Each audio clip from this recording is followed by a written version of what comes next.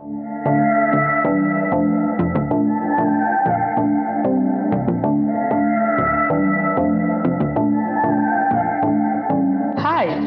welcome to Jazz avec moi, the podcast where we will talk about everything from life, career, and entrepreneurship from a TCK perspective. My name is Michaela Mutoni, and I will be your host.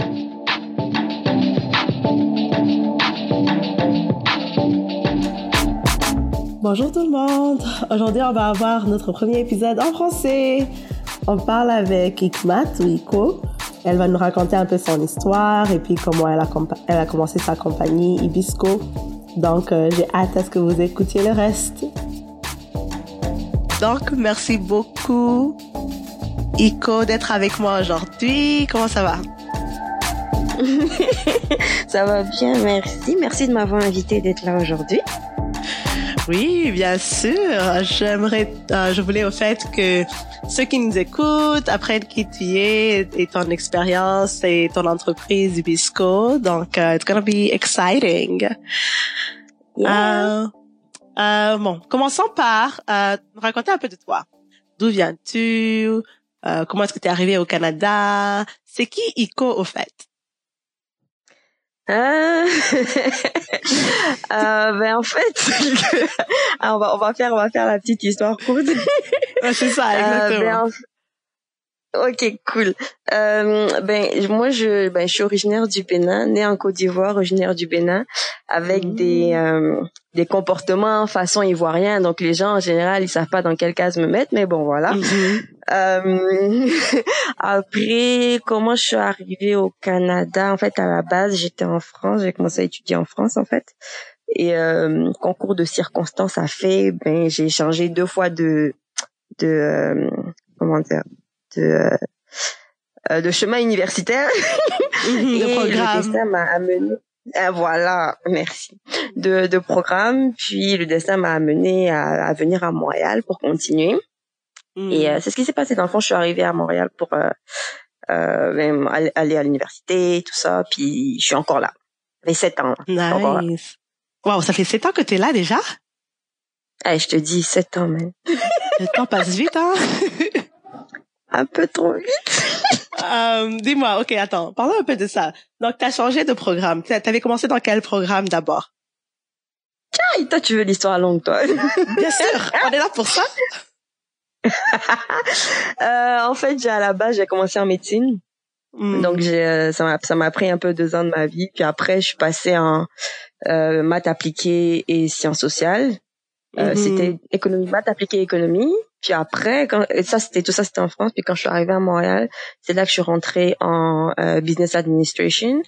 Puis du coup, j'ai fait mon bac en business administration. J'ai major en information. J'ai fait une mix un peu information system et ils appellent ça méthode quantitative de gestion. Bref, c'est des stats, whatever. J'ai fait mon master en toujours gestion, mais en major système d'information, donc information system. Nice. Yeah, vous les Béninois et les matins, vous êtes toujours là. So you guys are strong in it. Non, mais bon, voilà quoi. It's good, hein, c'était pas mauvais. Comment? Mais je trouve ça, moi je trouve ça courageux quand les gens ont justement le courage de dire ça ne marche pas, donc je vais essayer quelque chose d'autre, tu vois, parce que souvent il y a un peu de pression quoi, et puis c'est genre oh man, j'ai étudié tout ce temps-là, et puis maintenant je vais recommencer encore. Comment est-ce que toi tu as géré ça? En fait, je dirais que ça dépend des situations de chacun, ça dépend aussi de chacun. Des fois, c'est que t'as pas le choix parce que t'es arrivé au bout d'un mur. Des fois, c'est une décision qui a été prise. Moi, c'est parce que moi, j'avais pas tellement le choix. Il fallait que je fasse autre chose parce que c'était le cas où j'étais arrivée au bout d'un mur et ça ne fonctionnait juste pas. En fait, je veux pas rentrer dans tous les détails non plus, mais la réalité est que mon premier changement de cursus a été parce que j'avais fait un burn-out et j'étais rentrée. En fait, j'avais commencé une grosse période de dépression qui a duré quelques années et je me cherchais. C'est pour ça que je me suis mise à changer plein de fois. Je me cherchais. Donc, il fallait tester ce qui allait marcher. fait. Donc ouais, si. Mais tu sais, même moi, j'ai changé, hein. Moi, j'ai commencé j'ai pas changé de programme, mais j'ai changé de boulot, plusieurs fois, so I get it. Je comprends. ouais, Des fois, ouais, tu te retrouves dans quelque chose et puis tu te dis, yo, man, ça marche pas, c'est pas ce que je pensais que ça allait être. Donc, exact. let's switch. On fait quelque chose d'autre parce que il faut se rappeler, la plupart du fois, on se découvre, comme tu as dit, on cherche, on ne Exactement. sait pas, tu penses, et puis tu penses que quelque chose c'est comme ça et puis tu te retrouves dedans et puis you're like, oh, okay. C'est pas, Mhm. c'est pas ce que je pensais que ça allait être, tu vois. Exactement. Et puis, donc après, quand tu as fini ta maîtrise, qu'est-ce que tu as fait après? Quand j'ai fini, ben, j'ai commencé en fait à travailler directement. Ben, j'ai eu un petit 2 mois de pause parce que je voulais aller en vacances, donc je suis partie au pays. Bien Moi, je sûr, m'en vais en il le vacances. faut. Mais oui, c'est ça. En fait, honnêtement, j'étais pas tellement prête à commencer à travailler. J'ai dit non, il faut des vacances. Je suis fatiguée d'étudier tout ça. Et en fait, dès que je suis revenue, j'ai commencé à travailler en fait finalement parce que j'avais une opportunité. Puis je me suis dit bon, quand t'as des opportunités qui tombent devant toi, ben tu tournes pas le dos, tu vas. Donc j'ai Exactement. commencé à travailler en fait. On va dire que c'est presque en même temps après avoir terminé. Mais en fait, dans le fond, je travaillais dans mon domaine qui était les information systems. Donc, je travaillais pour une start-up en TI. On travaillait sur des logiciels, etc., etc. Si. Pardon? Non, j'ai dit oui, je t'écoute. Ouais. Puis en fait, au final, ça a duré. J'ai travaillé avec eux jusqu'en été 2018. Ça a duré à peu près 1 an et demi. Nice. Tu sais que maintenant je suis en TI aussi. J'aurais jamais deviné dans ma vie Ah, que j'allais être en TI à la fin. Like, I just fell in it. ça nous Donc, attrape seulement. TI, là, n'est-ce ça pas? attrape seulement. Mon Dieu, that's how life is, en tout cas. Et puis, et puis donc, de là, comment est-ce que t'es allé, comment est-ce que t'as commencé à faire du BISAP, à faire Hibisco? Ben en fait, c'est que ça a pas vraiment été par étapes. Moi, mon affaire, c'est pendant que je faisais mon bachelor que la première ébauche d'idée en fait d'entreprise est venue. C'était l'hiver 2014. Donc la première ébauche d'idée était venue. Je l'ai écrit. J'étais toute excited. Et je me suis vite calmée en même temps aussi parce que ça faisait quoi 1 an et demi que j'étais ici. On va dire 1 an parce que j'ai passé 4 mois à l'extérieur du pays en plus de ça. Donc j'étais là, je voulais essayer de nouvelles choses, mais en même temps, t'es étudiant étranger, on va dire tu viens presque d'arriver. C'est pas comme si il y a une banque, je veux dire il y a un coffre-fort qui est à côté de toi non plus qui t'envoie les ressources. Donc créer une entreprise quand tu viens juste d'être là, tu te dis oui, ça me plaît ce à quoi je pense, mais non, c'est pas pour tout de suite. Donc, je me suis vite calmée. C'était non, j'avais pas encore mon premier diplôme, etc. C'était pas le temps de dire maman, papa, je vais créer une entreprise. What? Donc Heart attack. ah non, mais on allait me rapatrier direct. Mais j'ai juste gardé l'idée en fait. J'ai gardé l'idée, j'ai continué à y penser.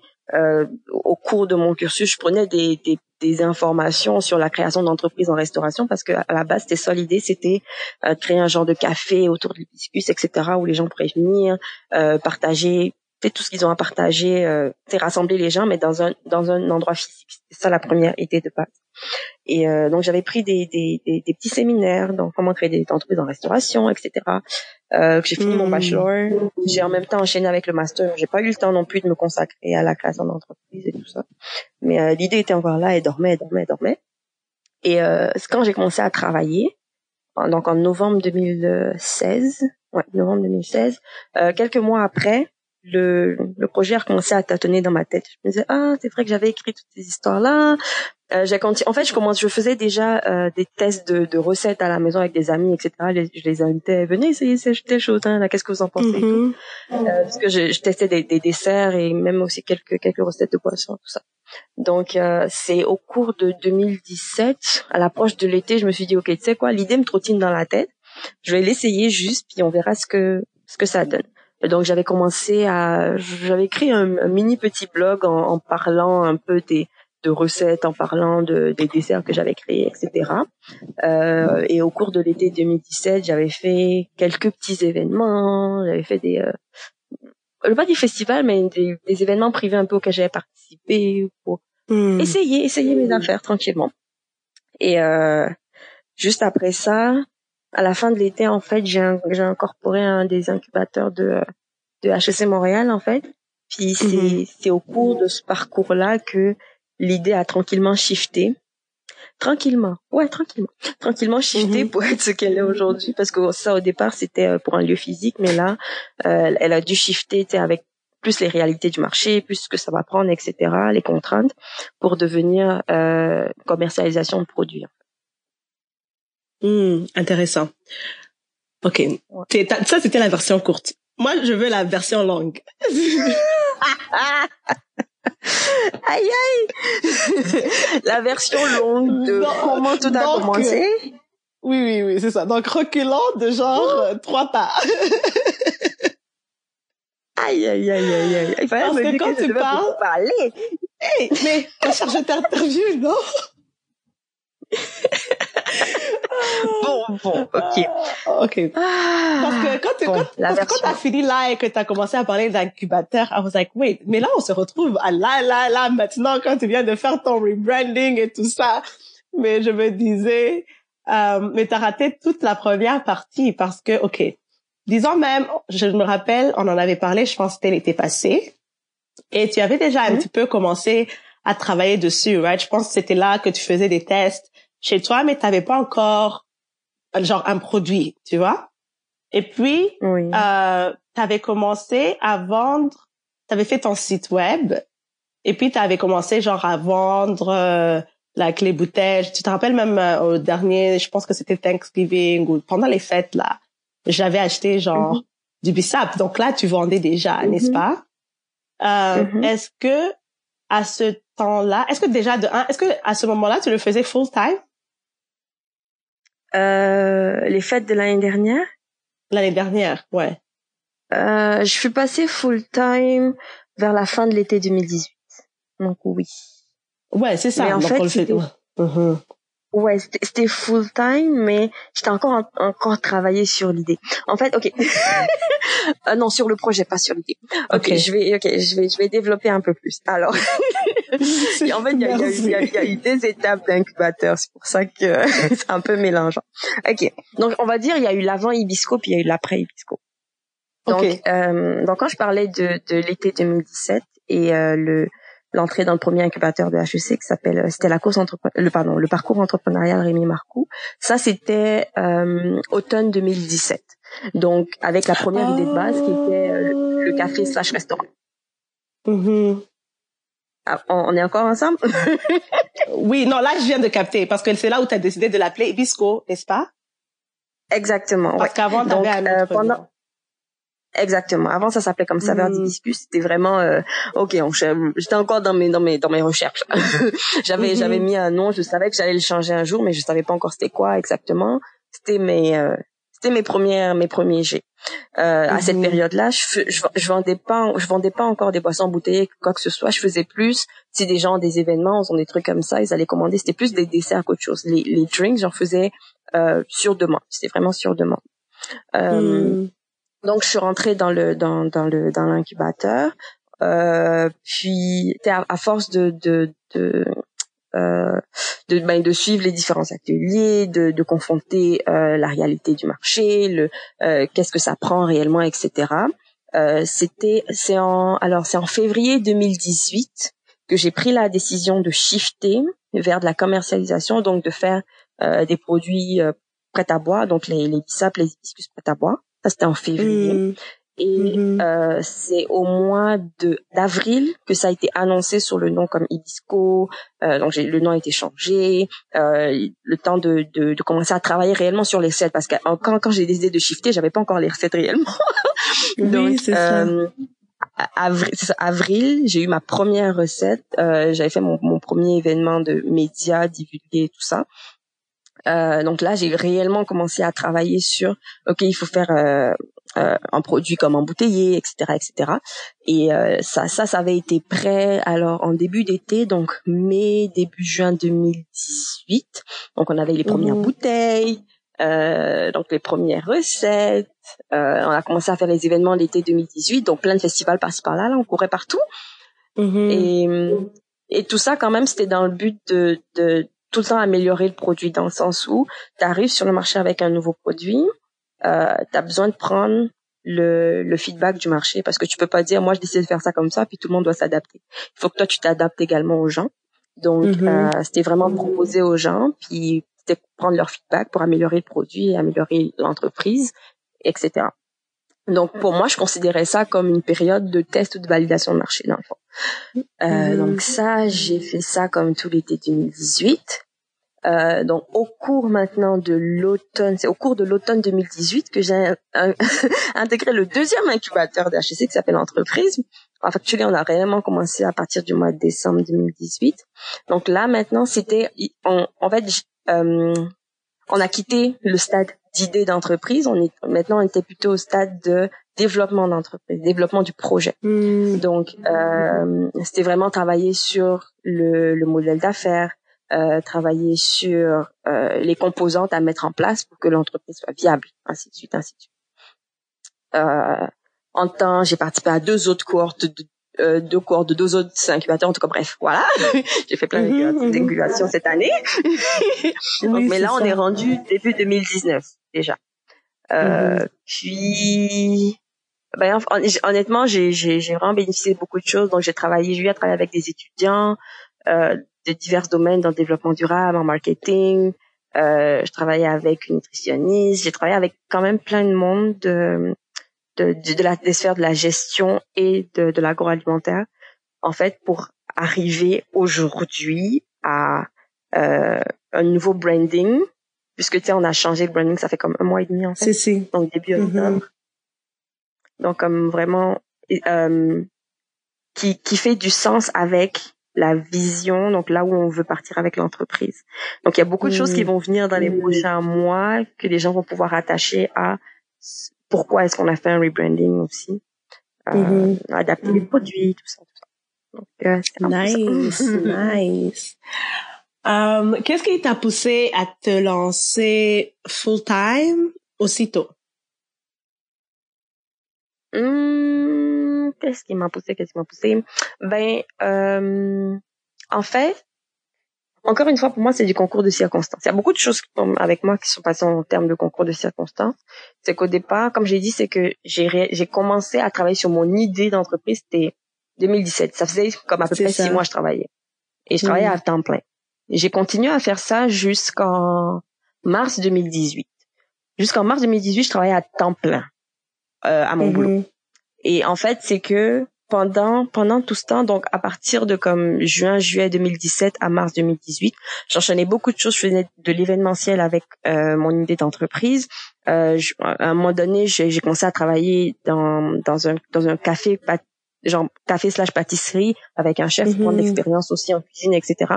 Donc je mélangeais beaucoup de choses, plus l'incubateur qui me demandait de la présentielle, etc. Donc à un moment donné ça devenait trop lourd, puis j'arrivais plus à vivre.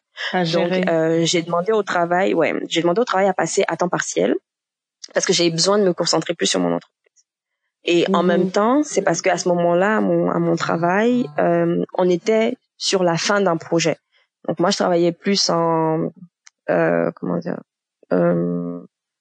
peu de design d'interface, de création de contenu pour de la formation, etc.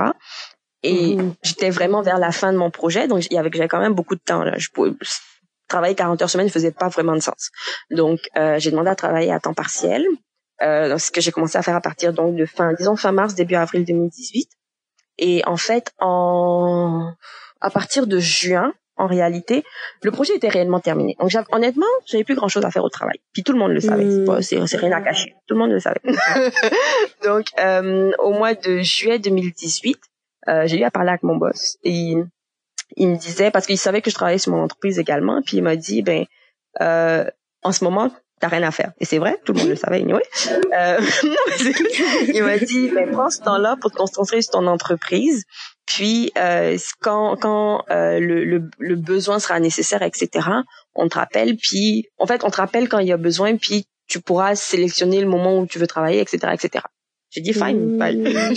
En plus, j'avais pas le temps. J'avais vraiment pas le temps. En plus, en fait, ça tombait tellement bien parce que on était en début mi-juillet 2018. Il m'a dit OK, ben prends tes 2 semaines. J'ai dit non, j'ai pas besoin de 2 semaines, j'ai besoin de 2 jours. Même pas, tu sais, parce que j'avais pas le temps. Une semaine après, je devais faire un événement pendant une semaine. Moi, j'ai plus le temps. Donc, j'ai dit moi, ça m'arrange. OK, fine. You like taking by. Non, mais c'est vrai. Tu sais, c'était pas méchant, mais c'était vrai. C'est que j'ai pas le temps de prendre 2 semaines, ça me sert à rien. Tu sais. Donc, j'ai dit non, c'est bon, t'inquiète pas. Moi, je vais utiliser mon temps vraiment pour faire autre chose. Et le truc, c'est que du moment où tu te mets 100%, tu réfléchis plus à rien. Là. Tu te mets dedans, puis t'oublies que t'as d'autres opportunités autre part. Tu sais, j'ai eu à un moment donné, je pense quelques mois après, etc. J'ai vu des opportunités. J'aurais pu. J'ai dit mais non, c'est pas possible. Si je m'en vais dans autre chose, ben je vais délaisser mon projet qui a besoin d'attention. C'est vrai que tu sais les projets c'est un peu en wave. Il y a des moments de hype, des moments un peu plus down, des moments de hype, etc. Mais je pouvais pas aller je vais dire diluer mon énergie autre part. Donc j'ai essayé de rester focus. D'accord. Donc c'était comme une combinaison, c'est ça, de la vie, circonstances de la vie plus l'opportunité était là et tu l'as saisi quoi pour continuer à faire ce que tu voulais faire. Love that. OK. Ouais. Et puis aussi l'autre point que je trouve intéressant avec toi, c'est que tu as beaucoup utilisé les incubateurs pour t'aider, pour faire de la recherche, pour appliquer, pour t'aider à développer ton entreprise ou à la créer. Donc, d'où l'idée t'est venue? D'aller vers des incubateurs? L'idée d'aller vers des incubateurs? Oui, d'aller chercher un incubateur, parce que je me dis, il doit y avoir certains entrepreneurs qui ne savent même pas que les incubateurs existent ou bien qu'ils peuvent aller appliquer à des incubateurs. Donc, comment est-ce que toi tu y as pensé? Est-ce que c'était parce que c'était à l'école, donc tu les as vus? Comment est-ce que t'es allé vers cette direction-là? Ben en fait, c'est le premier qui a demandé en griffe de l'effort. Le reste c'est venu parce que t'es déjà en fait, le moment où tu rentres dans le milieu, tu commences à avoir les informations sur un peu tout, ouais. Ton mind est open to find the information. Au tout départ, dans 2017, en fait, ce qui s'est passé, c'est que quand j'étais pendant l'été, quand je faisais mes petits événements, etc., en fait, déjà, à la base, je savais qu'il me manquait beaucoup. Tu rentres dans un milieu que tu connais pas. J'ai pas étudié à l'ITHQ, j'ai pas étudié en nanana, j'ai pas fait de l'agroalimentaire, whatever. Je connais pas. Et moi, je me suis lancée un peu comme si j'étais au pays, sans backup réellement. On dit bon, je veux vendre ça, je m'en vais vendre. Je me suis levée, je suis allée faire. Voilà. J'ai fait un peu les oh-là-là. Et pendant que pendant l'été en question, je me disais, j'ai besoin d'informations parce que je connais pas le milieu, non seulement le milieu de l'agroalimentaire, mais je connais pas le milieu de l'entrepreneuriat non plus. Je sais pas grand chose. Je sais juste ce que moi je sais, puis c'est pas suffisant. Et j'ai commencé en fait à juste browser les comment dire des trucs d'accompagnement par-ci par-là, sur Google, etc. Parce que je crois que j'avais dit pendant que j'étais encore aux études, je pense que si je me trompe pas, c'était 2015, fin 2015, j'avais fait des workshops de création d'entreprises en restauration. Donc déjà à ce moment-là, je savais qu'il y avait des aides. Mais moi, ce que j'ai fait, c'était des workshops. C'est pas que c'était une incubation. Je payais pour prendre de la formation. Tu vois. Donc je me disais, je cherchais des trucs comme ça, des formations qui vont me donner plus de connaissances, etc. Et le truc, c'est que au jour d'aujourd'hui, avec les moteurs de recherche, quand tu commences à chercher quelque chose, tout est lié. On t'envoie des pubs partout, on t'envoie ton Facebook aussi, tu commences à avoir des trucs qui sont reliés, etc. Donc c'était, si je me trompe pas, c'était au mois d'août. J'étais sur mon Facebook, puis je suis tombée juste sur un post de c'était non, c'était Facebook ou c'était Instagram, c'était l'un des deux. Je pense que c'était Facebook, en tout cas bref. C'était un post de HEC Montréal qui faisait la promotion de l'incubateur en question parce que c'était la seule année, ou c'était la première année en fait, on va dire ça dans ce sens-là, c'était la première année où ils faisaient une sélection publique. Parce qu'en fait, cet incubateur-là, en général, ça a toujours été pour les étudiants de je crois que c'est HEC UDM Poly ou juste. C'est ça. Bref, un truc comme ça. Donc c'était juste les étudiants qui pouvaient être pris. Moi, j'étais plus étudiante. Donc, oh my god, c'est pas pour moi. Mais là, cette année-là, ils faisaient ce qu'ils appelaient une course entrepreneuriale. Donc, ils prenaient des gens de partout, que tu sois étudiant ou pas étudiant, HEC ou pas HEC, etc. Et en fait, ils faisaient une sélection sur 3 mois. Et c'est pour ça qu'ils appelaient ça une course et tout. Et quand j'ai vu ça, j'ai dit, on va aller voir. Puis je suis allée voir. Puis j'ai fait ça. D'accord. Ouais. OK. Et une fois que tu as fait cet incubateur-là, après, c'est ça, tu étais dans le réseau. Donc, lorsqu'il y avait d'autres opportunités, maintenant, tu savais que les opportunités étaient là et puis tu pouvais appliquer. Ouais, ben en fait, après, okay, ce qui s'est passé pour le deuxième incubateur toujours de HEC, c'est parce que le coordonnateur de mon premier incubateur, c'est lui qui m'a référé pour celui-là en question, parce qu'il a vu comme ce que j'ai eu à faire l'avancée et tout, parce qu'en temps j'étais out du premier incubateur, en tout cas bref, pour certaines raisons, et il m'a recommandé pour le deuxième. Ensuite, ce que j'ai fait, c'était l'école des entrepreneurs, c'est pas vraiment un incubateur, mais c'est plus un accompagnement. Puis ça, c'est à force de parler aux gens du milieu, ils te disent il y a l'école des entrepreneurs, va aller voir, etc. Et le dernier que j'ai fait, ça s'appelle Food Hub. Ça, c'est des contacts. J'avais parlé à des. En fait, c'était encore à travers HEC. On avait eu à l'incubateur, on avait eu un atelier avec des consultants. Je les ai rencontrés pour discuter du projet, etc. Ils m'ont référé un de leurs contacts et c'est ce contact-là qui faisait partie de de cet incubateur-là et qui m'a incorporé à l'incubateur. En tout cas, les choses se font par contact, par référence à un moment donné. Bien sûr. Bien sûr, bien sûr. Je viens de réaliser, actually, pour ceux qui ne savent pas ce que c'est un incubateur, comment le définirais-tu? La définition d'un incubateur. Enfin, ok. Déjà, en fait, il y a différents types d'incubateurs. I know, I was like, that's a hard question. Mais on va le faire. Non, en fait, je vais juste le scinder en deux. Dans le fond, de façon générale, un incubateur, non, je vais pas rentrer dans l'accélérateur. Un incubateur, c'est un programme d'accompagnement qui va t'aider à bâtir à bâtir ton projet. Maintenant, pourquoi je dis qu'il y a 2 facettes, en tout cas moi de ce que je connais, peut-être qu'il y a d'autres, moi je sais pas, mais de ce que moi je connais, c'est t'as des incubateurs qui vont prendre les entrepreneurs depuis l'idée de projet. Donc dans le fond, tu n'as pas encore créé d'entreprise ou quoi que ce soit, tu te dis juste j'ai envie de créer par exemple une compagnie dans le biomédical. Je sais pas, moi je vais juste prendre un exemple comme ça. Donc mais t'as pas encore réfléchi peut-être à tous les détails, etc.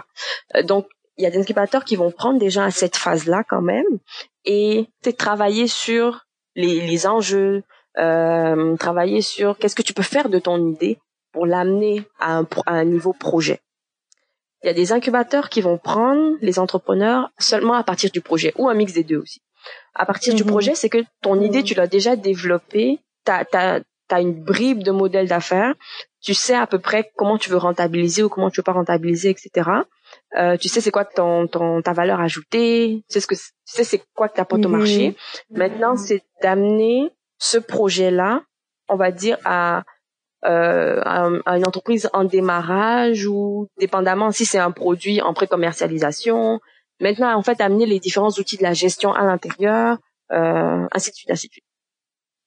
Puis après ça, t'as l'accélération qui est en général la vente. Quelle que soit l'entreprise que tu bâtis, tu fais de la vente à un moment donné, que ce soit un produit ou un service. Tu vends parce que tu fais de l'argent. Donc l'accélération, ça prend en général les entreprises à partir du moment où elles sont prêtes à commercialiser ou à vendre leurs produits pour les amener en croissance maintenant. C'est un peu ça les OK, c'est ça, je comprends. OK, that was helpful. Merci. OK, c'est ça. Donc toi, OK, donc arrivons à aujourd'hui. Donc tu en as fait quelques-uns, puis avec ton dernier, c'est là t'as refait un rebranding, t'as fait une nouvelle vision, une nouvelle direction. Donc est-ce que tu peux nous dire ce qui est public est-ce que tu peux nous dire la nouvelle vision d'Hibisco, où est-ce que tu vois ta compagnie, ta marque grandir et partir, etc. D'après ce que tu as fait là, avec ta nouvelle your launch, ta nouvelle lancée là. Ok. Je vais juste mettre un petit point avant de commencer à faire tout mon blabla. C'est que on va dire, la nouvelle vision en question, c'est pas qu'elle est pas si nouvelle que ça. Ça a toujours été le cas. C'est juste que quand on se lance, pour beaucoup, quand on se lance dans la création d'une entreprise, quand on rentre dans le day-to-day, on oublie le pourquoi du fait qu'on a créé une entreprise. On oublie l'essence et on se met dans la gestion du jour au lendemain. On se dit, OK, il faut que je fasse ceci, il faut que je fasse cela. On rentre dans le produit, puis on oublie la raison d'être de l'entreprise. Puis moi, ce que j'ai pris le temps de faire au cours de cet été, quand on a retravaillé tout le marketing et tout, c'est vraiment de repartir au cœur, le pourquoi est-ce que j'ai réellement commencé une entreprise, puis c'est ça qu'on a ressorti en termes de la vision que je divulgue aujourd'hui, parce qu'elle n'était pas vraiment divulguée non plus avant. OK. So. Alors, quand on regarde dans le futur, dans le long terme, le but à long terme de Hibisco, c'est vraiment, mais quand je dis vraiment, c'est littéral. Okay. C'est oh my God, faut pas que je ris trop. Alors, c'est deux phases, c'est deux choses. C'est vraiment favoriser ou promouvoir le bien-être. Quand on parle de bien-être, en général, les gens vont se dire « c'est bien manger » ou « c'est bien ceci ». Le bien-être, c'est vraiment tout. C'est vraiment que les gens se rappellent que le bien-être, c'est à la fois physique, mais c'est aussi à la fois mental.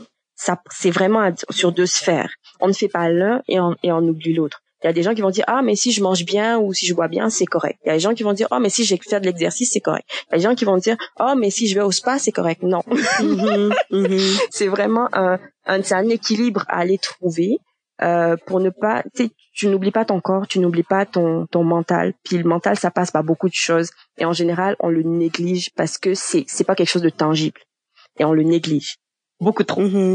Et à travers ce bien-être mental-là, ce que Hibisco va chercher, et c'est ce qu'on dit à part depuis un mois, ce qu'on essaie de dire tous les jours, c'est le rassemblement des gens. C'est que les gens comprennent que, ou encore une fois se rappellent, parce que les gens savent, c'est juste que dans la société dans laquelle on est aujourd'hui, tout le monde va travailler puis tout le monde oublie c'est quoi qui est important. Ce qui nous fait tenir au jour le jour là, c'est pas l'argent qu'on va gagner au travail en multipliant par 10 ou quoi que ce soit. Ce qui nous fait tenir, c'est nos relations entre nous. Parce que on peut être sur cette terre-là, on peut faire tout ce qu'on veut faire du matin au soir, etc. Mais ce qui nous permet de tenir, en tout cas moi c'est comme ça que je le vois et c'est la vision que je mets dans l'entreprise, c'est les relations qu'on a entre humains. Et c'est vraiment le cœur de Hibisco, c'est le rassemblement des gens à travers les cultures et c'est vraiment amener les gens à comprendre que de toute façon on apprend les uns des autres. On est censé passer du temps les uns avec les autres. Puis si on ne s'arrête pas pour prendre ce temps-là, on peut pas grandir en fait. On peut pas se dire je vais consacrer 5 minutes à quelqu'un puis le connaître, c'est pas possible. Connaître quelqu'un, ça prend du temps. Ça prend de l'investissement, ça prend ça prend du calme également. On s'arrête pour connaître quelqu'un. Et c'est ça Hibisco, c'est le rassemblement des gens. Wow. Mais ça je pense que c'est ton comment on appelle ça là, ton fil directeur là que je pense que j'essaie de trouver un mot là. Ton le fil qui te guide, c'est vraiment le rassemblement des gens parce que même si on parle de comment tu as commencé avec l'idée d'un café, restaurant, etc., avec les événements, etc., d'habitude, les personnes qui ont des cafés ou des restaurants, c'est parce qu'ils veulent un endroit où les gens peuvent se rassembler, tu vois, et être ensemble et partager, tu vois. Donc, j'ai hâte de voir. Ça a vraiment, tu sais, bon, en même temps, dans mon histoire longue, j'ai sauté une petite partie qui est le début du début. Je le dis pas tout le temps, mais bon. Parce qu'en fait, pourquoi ce fil conducteur là, il ne peut pas partir. Et à un moment donné, je discutais avec du monde, puis je leur ai dit, quelle que soit l'entreprise que j'aurais décidé de faire en premier, parce que j'ai plein d'autres idées d'entreprise, mais quelle que soit l'entreprise que j'aurais décidé de guider en premier, que ce soit en alimentaire ou pas en alimentaire, ce même fil conducteur-là aurait été là parce que c'est ce qui m'a fait vouloir faire une entreprise. Parce que j'étais un an après que je suis arrivée à Montréal, je suis partie en échange. J'étais à Singapour. Puis c'est là en fait que tout s'est passé. La folie, ou pas la folie, mais l'accroche de vouloir rassembler les gens, c'est là-bas parce que j'ai vraiment été touchée par le mix culturel qu'on a eu à faire là-bas à travers des événements, etc. Le mix de culture, ce que t'apprends en voyant d'autres choses, puis en comprenant d'autres choses, c'est incroyable. C'est oui, j'ai vu ça. C'est vraiment, c'est vraiment, ça a vraiment un impact parce que, et je le vois maintenant et je suis très contente que ce soit, I guess, plus clair dans ta vision ou bien dans ta communication, pas dans ta vision, like, in the way you communicate it, tu vois. Parce que je l'ai même vu quand t'as fait ton lunch, t'avais genre plusieurs cultures, plusieurs danses, like plusieurs, c'était pas juste nécessairement genre fait d'une seule manière, mais c'était plus rassemblant toutes ces cultures, toutes ces différentes personnes autour d'un même produit, autour d'un même événement. Donc, j'ai hâte de voir comment tu vas traduire ça, like translate it dans un produit ou dans whatever it is que tu vas faire après, au fait, tu vois. Ouais. Tu sais, là, il y a encore des choses qui sont en développement, tu sais, même, tu sais, bon, je le dis, parce que on discute. On n'a pas besoin de cacher des trucs aux gens. Tu sais, même dans la communication, en ce moment, il y a encore des choses qui sont en train d'être mises en place, pour qu'à partir, en fait, de janvier, vraiment, ça va être vraiment plus palpable, en fait. Parce que jusqu'à présent, tu sais, j'étais pas encore comme bien rodée au niveau de la communication, tout ça. Puis là, j'ai des personnes très compétentes qui m'aident. Bien sûr, d'accord. Donc ça va vraiment être beaucoup plus palpable et tout. Et même au niveau produit, tu sais, en tout cas. J'ai hâte. C'était quoi ton plus gros learning curve? Qu'est-ce que tu as dû apprendre, genre où tu te disais, like, oh mon Dieu, je m'attendais pas à ça.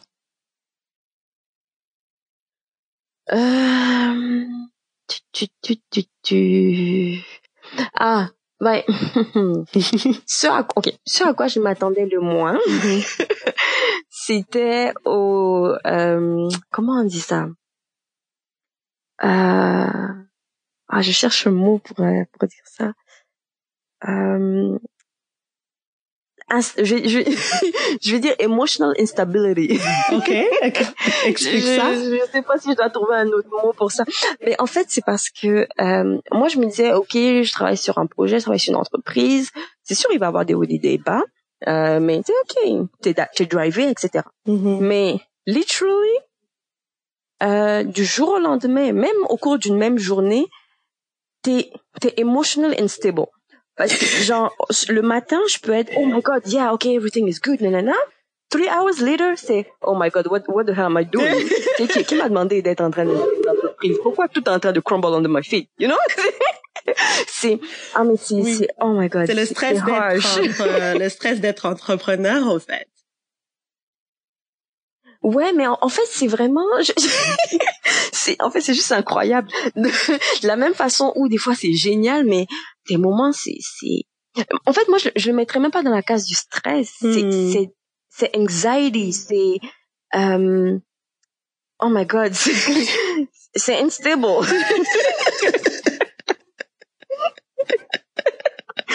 Donc ouais, c'est ça, je m'en vais de 0 to 100 in like 30 minutes sometimes. Si. C'est incroyable. Et comment est-ce que, alors, dans ces cas-là, tu fais, comme, bon, là, ça doit se passer, genre, bon, j'espère pas tous les jours, mais là, assez souvent, genre, au fur et à mesure du temps. Donc, quelles sont tes méthodes, les méthodes que tu as apprises pour pouvoir gérer ça, justement, pour pouvoir dire, like, okay, we're good. We're going to be fine. Tu vois, genre, comment est-ce que tu gères ça? Tu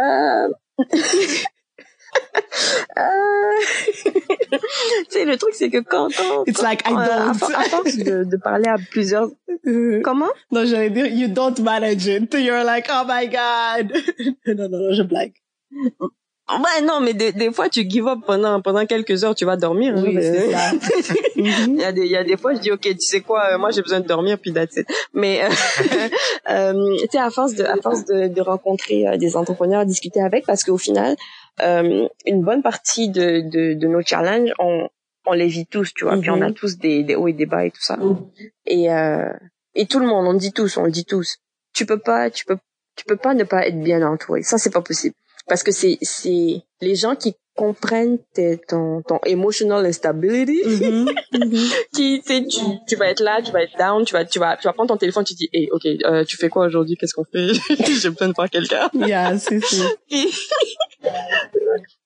en tout cas, moi, c'est, en général, c'est vraiment ça. J'ai deux choses. Soit je prends une bonne pause, puis je coupe mon téléphone, je vais juste, me reposer, puis essayer d'oublier tout. J'essaie de me distraire le plus possible pour, en fait, juste, reset the brain, so that you go to, like, another place, I would say. Parce que si tu restes confiné dans ton mindset, you will never get out of it. You have to reset.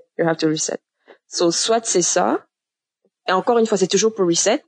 I spend time with people, with my friends, with family, because the moment you get into a positive environment, people that understand you, people that know that you need support, you need help, you feel better.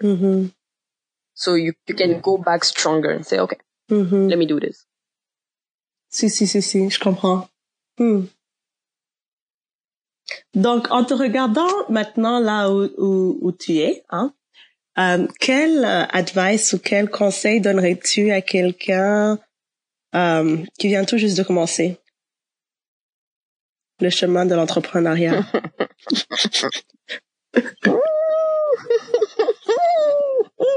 OK. Advice.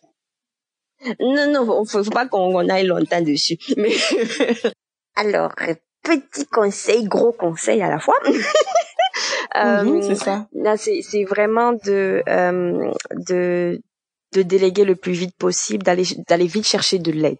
Dans le sens où, quand on commence un projet, une entreprise, une idée, un entrepreneuriat, on peut appeler ça de n'importe quelle façon. En général, on s'attache vite à tout, puis on se dit, oh, mais si j'appelle telle personne, déjà il y a plusieurs gens, on peut se dire, oh, est-ce que la personne aura le temps? Est-ce que la personne va vite comprendre? Est-ce que je vais perdre le temps à expliquer? Mais en fait, on gagne tellement de temps, puis on gagne de l'expertise parce qu'on sait pas tout faire. Il y a des choses dans lesquelles on est moins bon, il y a des choses dans lesquelles on est meilleur. Donc c'est vraiment de concentrer notre énergie sur ce qu'on sait faire et ce qu'on aime faire. Parce que quand t'aimes faire quelque chose, t'es toujours mieux à faire ça, de toute façon, qu'autre chose. Et donc, toutes les autres choses où il y a des gens qui sont meilleurs que toi, de les déléguer. Il y a toujours des gens qui seront prêts à aider de toute façon, que ce soit les proches, que ce soit d'autres personnes qu'on rencontre à travers des événements, à travers du networking. Ces personnes-là seront plus équipées à faire grandir ton entreprise dans ces sphères-là. Donc, moi, je dirais aller chercher de l'aide le plus vite possible pour mieux faire les choses. Okay. Même moi, là, je vais prendre une note. Je vais prendre, ouais. Faut prendre sur moi. That was for me. Oh my God. Okay. Qu'est-ce que tu aurais dit at your younger self? La Hiko d'il y a 5 ans, d'il y a 10 ans. Qu'est-ce que tu lui dirais pour l'encourager? D'il y a 5 ans, il y a 10 ans, c'est pas la même chose, hein. Choose one. Faut choisir un. On va peut-être dire 5, parce que 10 là, c'est loin. 10 là, il y a beaucoup de choses là-bas. OK. Faisons 5. C'était des moments critiques. Il y a 5 ans.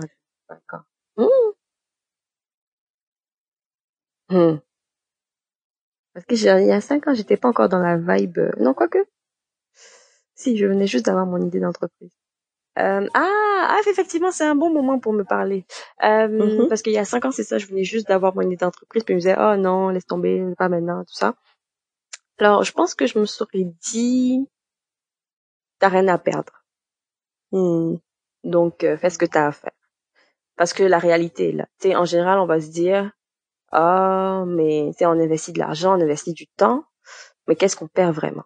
L'argent, c'est du matériel, tu peux le récupérer. Tu sais, on, quand t'es en entrepreneuriat, quand tu commences, à un moment donné, tu vas être endetté. Dépendamment du domaine de chacun, mais de toute façon, tu vas t'endetter. Un jour ou l'autre, tu vas retrouver ton argent. L'argent, c'est matériel. Tu retrouves ton argent. C'est pas ça qui est réellement important. Oui, il faut prendre des risques, il faut les calculer, effectivement. Mais c'est pas grave si tu perds de l'argent. Du temps, tu le perds. Actually, tu le perds pas parce que quel que soit le résultat, que ça fonctionne, que tu deviennes milliardaire ou qu'importe, que ton entreprise ait un impact positif, c'est bon parce que tu te dis, oh, qu'est-ce que j'ai fait à marcher? Si, par exemple, tu te retrouves à, par exemple, perdre ton entreprise ou faire faillite ou qu'importe, t'as toujours appris quelque chose à travers ça. T'as peut-être appris à, je sais pas, à savoir communiquer. T'as peut-être appris à savoir réseauter. T'as appris à savoir gérer une entreprise parce que t'as appris de tes erreurs. T'as appris à plein de choses et surtout, tu as rencontré énormément de gens. Donc, si t'as peut-être d'autres projets ou whatever, ben t'as le réseau pour bâtir ce projet-là. Si tu veux plus bâtir une entreprise, si tu cherches un boulot, t'as un réseau pour t'avoir un boulot. Donc, il y a toujours quelque chose que tu ressors de tout ça. Donc, il y a vraiment rien à perdre. C'est ça, c'est comme un investissement, en fait, même si on voit pas le retour tout de suite. Exactement. T'investis vraiment en toi-même, sur toi-même. En fait, t'as trouvé le mot, tu vois. Et teamwork. Où est-ce qu'on peut trouver les produits Hibisco? Alors, au jour d'aujourd'hui, c'est principalement sur la boutique en ligne de l'entreprise, donc hibisco.com. Donc, principalement, il y a comme des packs de bouteilles. Là, en ce moment, j'ai 2 magasins avec lesquels je travaille. Oli Frescos, qui est au centre-ville, au Eaton Center, et le IGA Picard, qui est à Brossard. Ça va tranquillement, parce que comme j'ai dit, on a fait le remaniement il y a 1 mois et demi. Donc le temps de tout remettre en place, de maintenant contacter de contacter les gens, sachant que le temps des fêtes arrive, donc plus personne vraiment ne travaille. C'est ça. Donc c'est vraiment principalement la boutique en ligne, mais dès le mois de janvier là, en train de travailler sur une stratégie qui fait que on va vraiment rendre les produits le plus disponibles possible et le plus accessible possible dans Montréal. Quel est ton produit favori? Je sais que t'en as, parmi mes, qu'est-ce que toi, parmi tous tes produits. Ça? I know, it's like asking you which of your babies is your favorite. Ça c'est tricky, on fait pas ça. Bon, il y a quand même réponse, c'est pas grave. Tip. My favorite. Honestly, usually it depends on the time of the year, but. On the mood. But. Ça dépend. À des moments, tu dis, I want to spice it up, I want to chill out, you know, really depends. But, I would say my favorite one, will be the hibiscus ginger and baobab. That's my favorite. It's a good one. They're all good, actually. Il faut en acheter, les amis, pour la saison des fêtes. Voilà.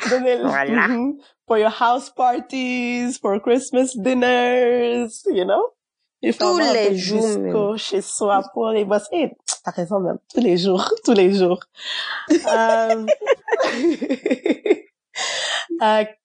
Quel est le mot de la fin? Quelque chose qu'on a oublié de dire ou que t'as en tête, que t'aimerais partager?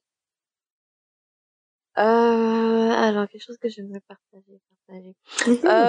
Bon, oui, ok, d'accord, pour conclure. Alors, je vais conclure sur 2 plans, sur le plan entrepreneurial puis sur le plan de mon entreprise elle-même.